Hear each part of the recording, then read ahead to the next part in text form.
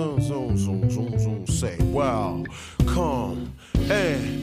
Ladies and gentlemen, we're ready to set the session. You're listening to Respect You. We open it up. Say, good evening and good afternoon. Like, say, wow, welcome in. Come. Welcome in.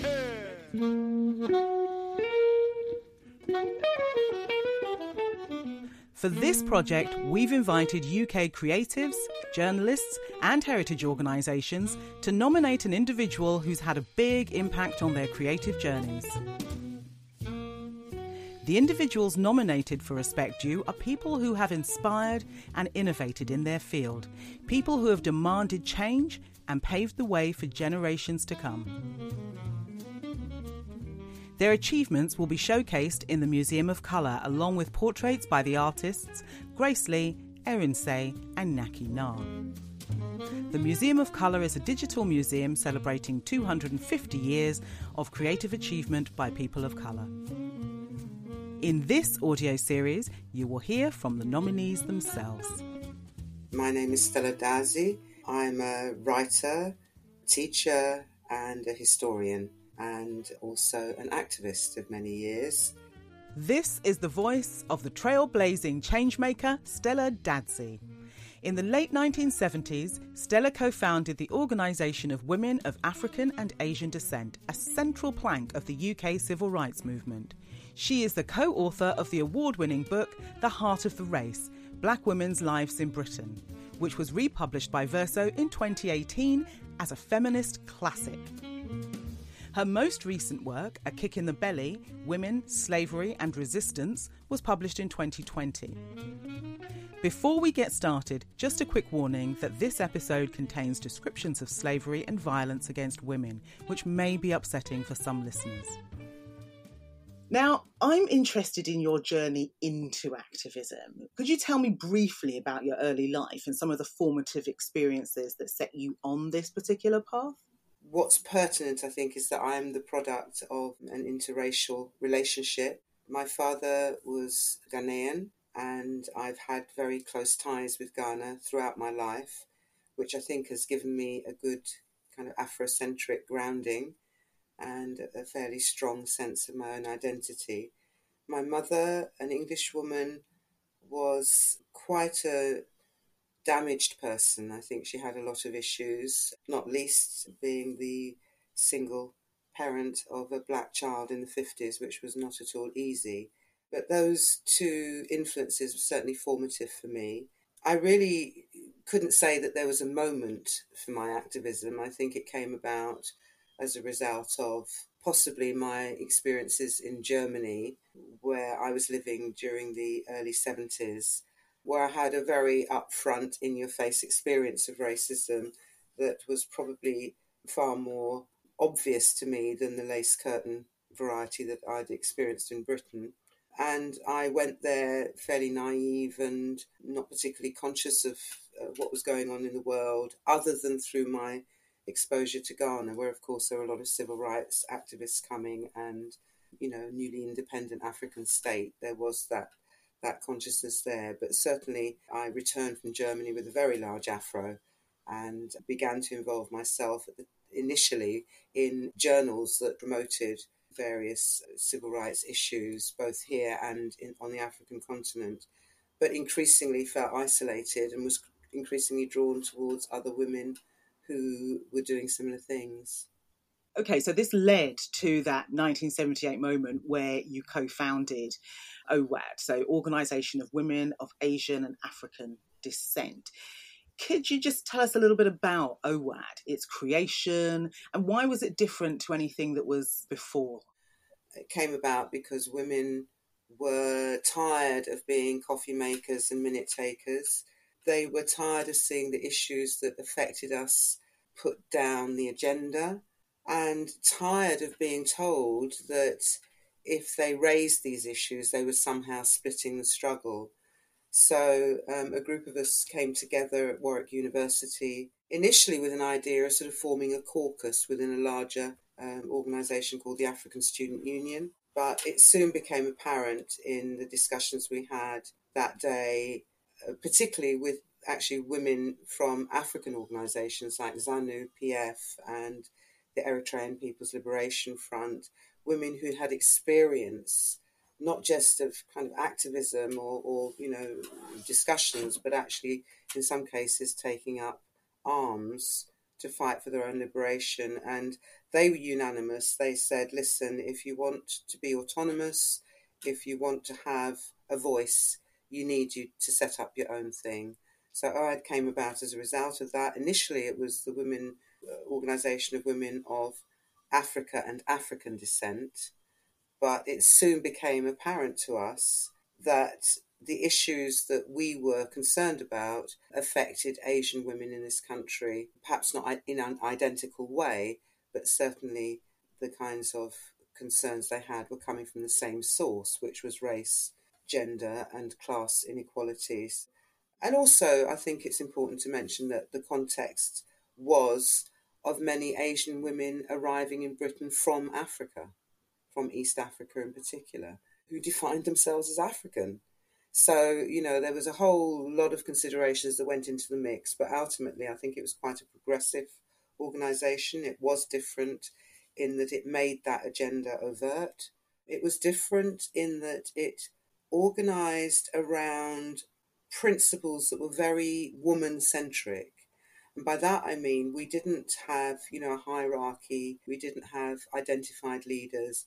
We saw ourselves as an umbrella group that brought together all the different community women's groups and organisations that were springing up around the country. So I think in a lot of ways OAD was unique, and it's certainly fair to say that although the organisation itself was relatively short-lived, it survived for about 5 years, its impact continues to be felt to this day.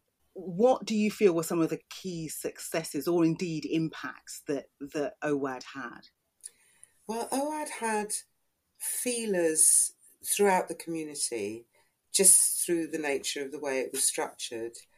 And what that meant is that OAD was able to raise concerns about education, about police brutality, about discrimination in the workplace, around health inequalities, and around the issues that black women were grappling with at the time around identity, self-image, and so on and so forth. So it touched on a lot of issues and enabled and empowered women, I think, to not only develop a vocabulary with which to speak about those issues, but also develop a position around those issues that they were able to take back into their workplaces, into their personal relationships, into their childcare, into their interactions with local schools, and so on and so forth. So, as I say, because of that, it was the case that many local authorities began to sit up and listen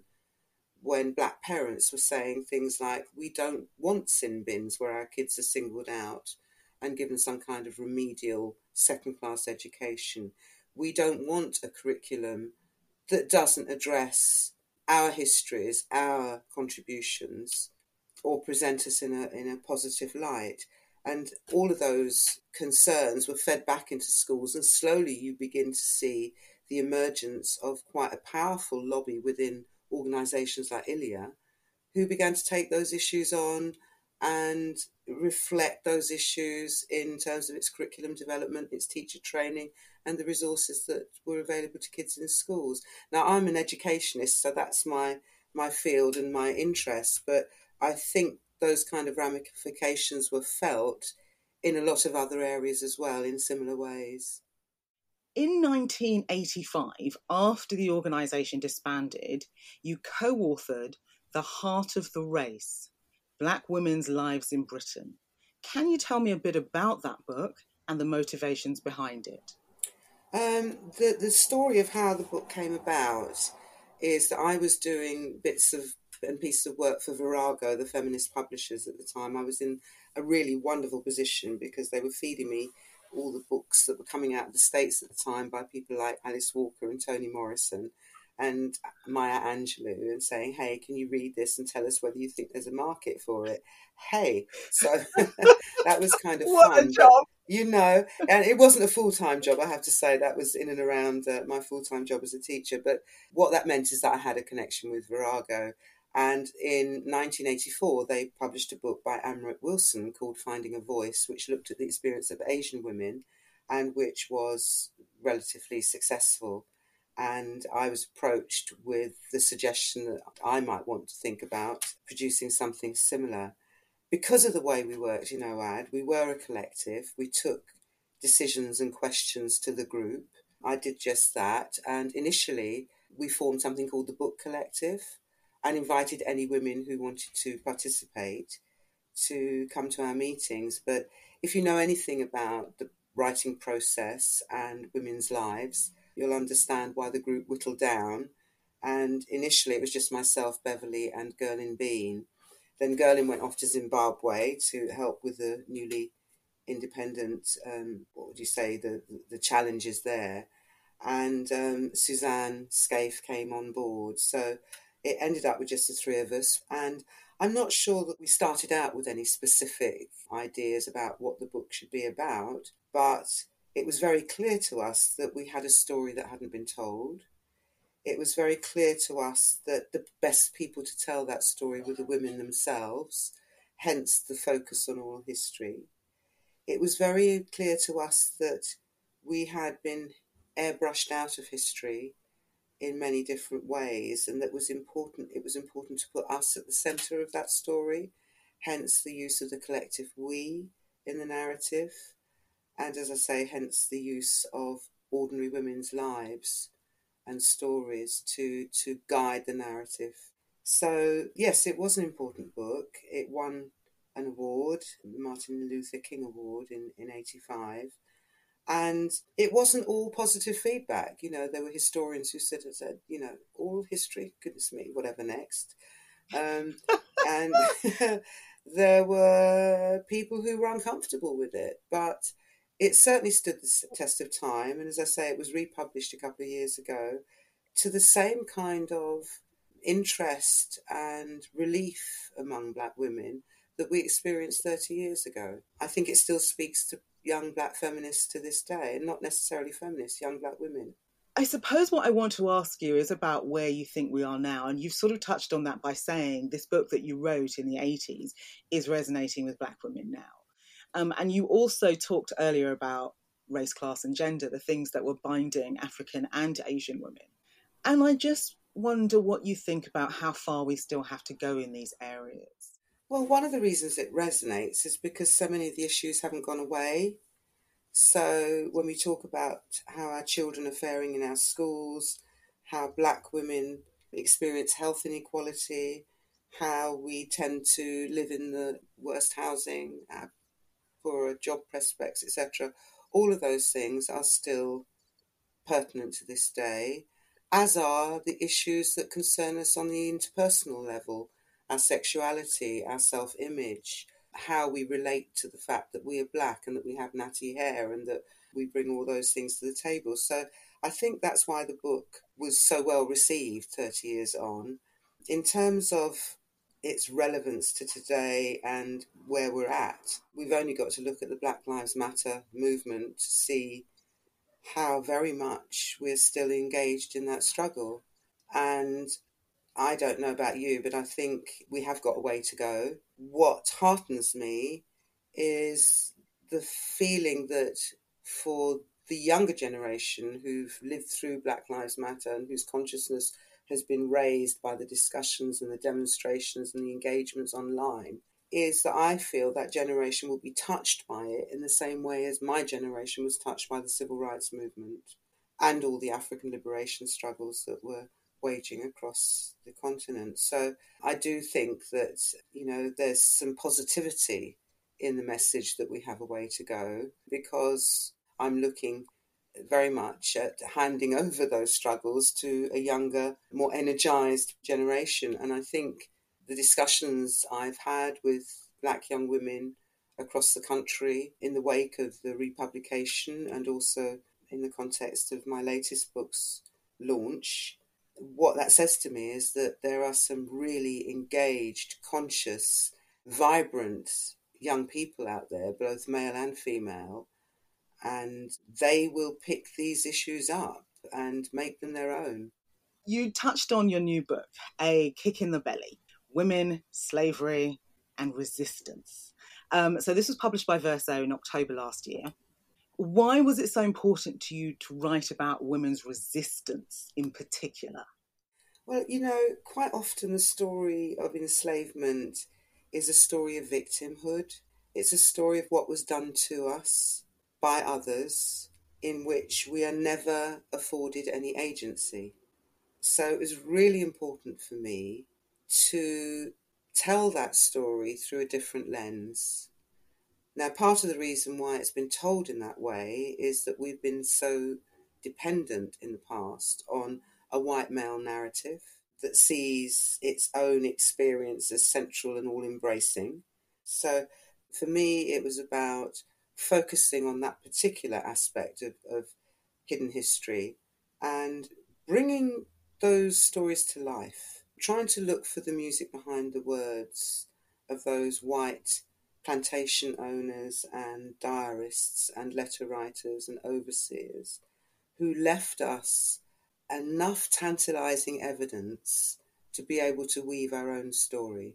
And I should say absolutely up front that it is not original work. Historians, particularly Caribbean historians, but not exclusively, people like Hilary Beckles, people like Barbara Bush, Monica Schuler, Lucille Maturin-Mayer, Edward Kamau Braithwaite. There's a whole roll call of Afrocentric historians who had begun to engage with the primary sources, to look at that material, to say, well, what does that mean? What are the implications for women? My role, I felt, was to make that history accessible, make what has largely been an academic debate accessible to a much wider audience. Black women particularly, but everybody else in general. And although it came out around the time of the Black Lives Matter protests, it was actually in the making for many years before that. And I just feel it came out at a timely moment, really. Can I ask you about the title? It is so powerful, a kick in the belly. Where does it come from and what has it meant to you? Okay, it comes from a diary entry, a guy, an absentee planter called Monk Lewis, who travelled to Jamaica a couple of times and kept a detailed diary. And at some point, I think during his second visit, he visits plantations that he owns on both ends of Jamaica and witnesses acts of brutality on both occasions. One resulted in a woman being crippled, another resulted in an injury to her unborn child.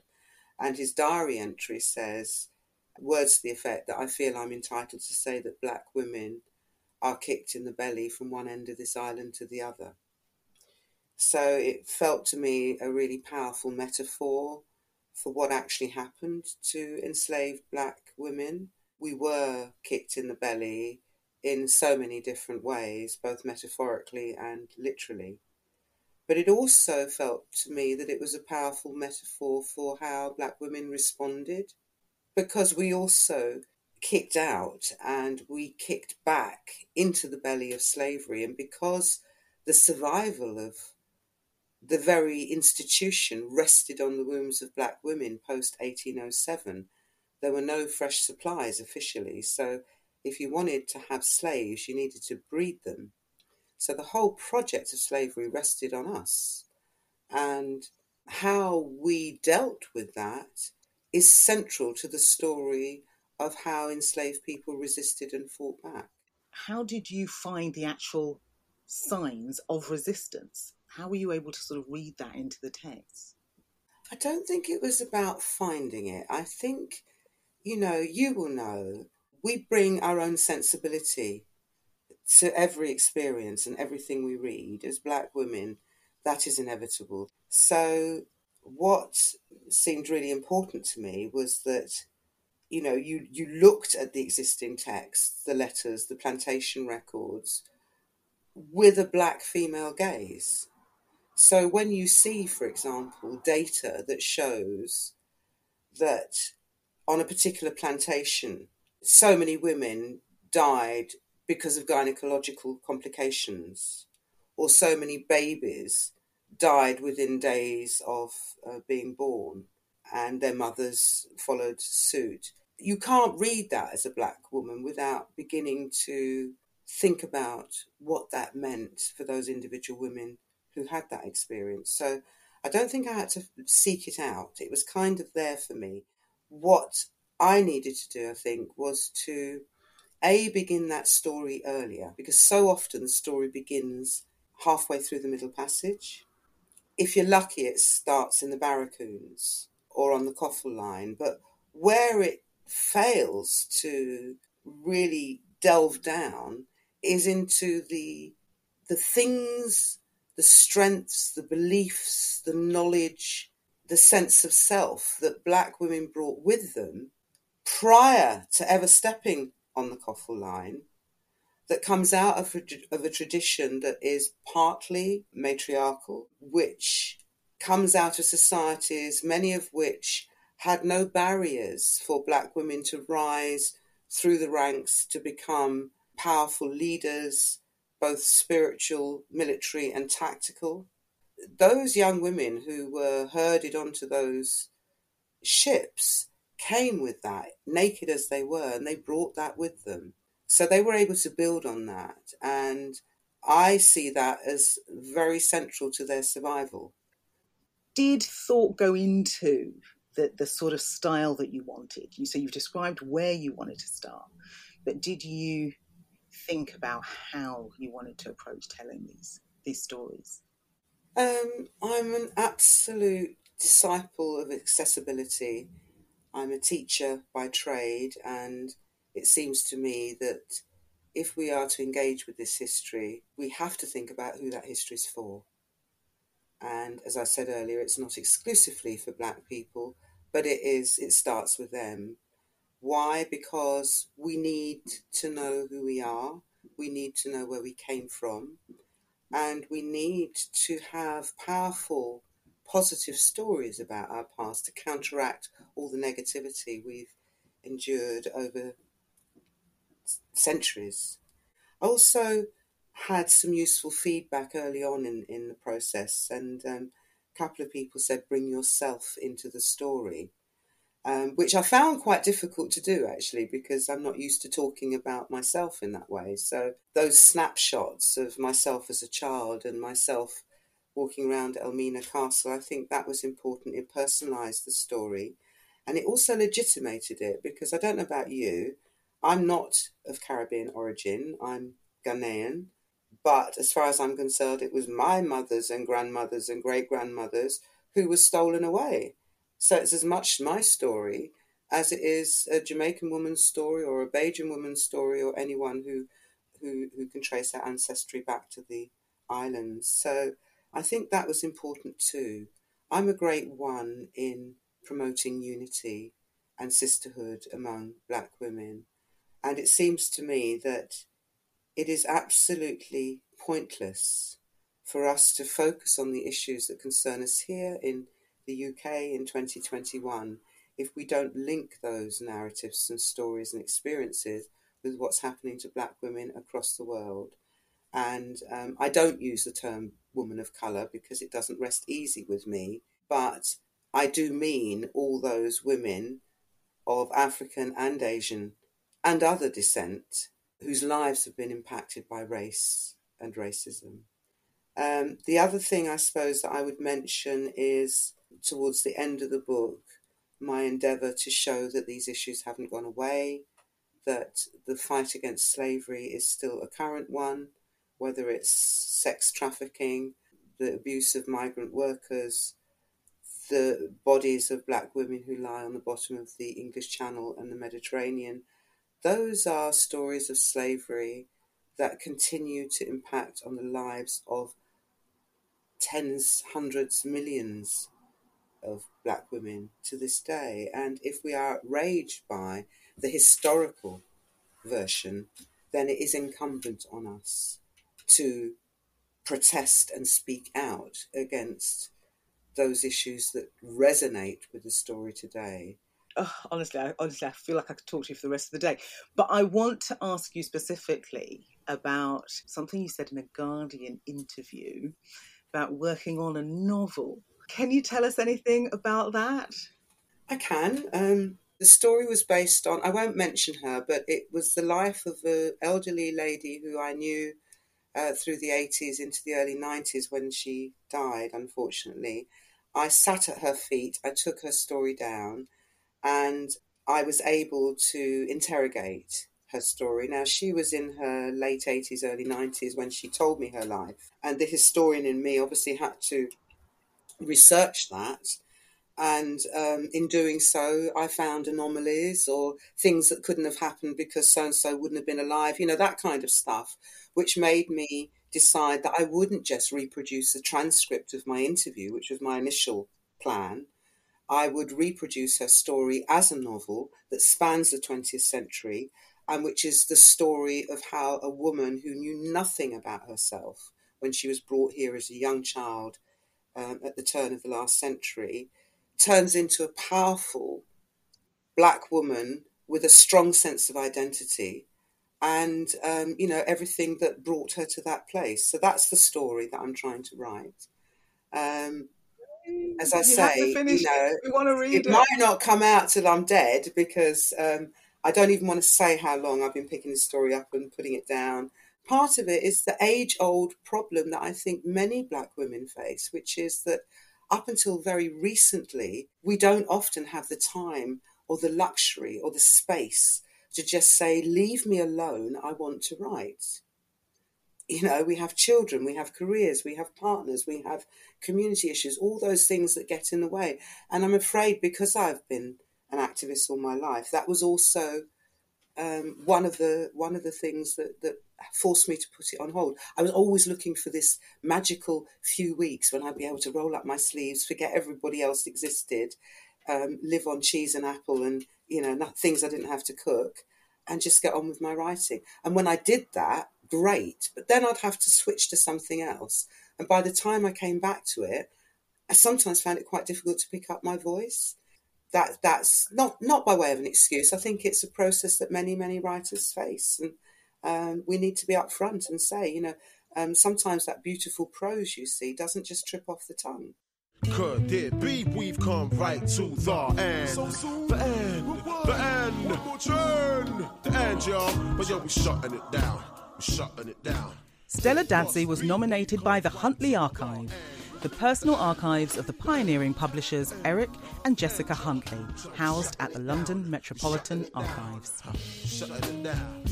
Respect You is presented by me, Salmon Warsesha, and is produced by Stella Sabin for the Museum of Colour. You can find out more at www.museumofcolour.org.uk. The music you have heard in this series is from Soweto Kinch's prize-winning album, Conversations with the Unseen. Further episodes of this series are available across all podcast platforms. Respect You is supported by the National Lottery Heritage Fund and the Paul Hamlyn Foundation. Thank you for listening.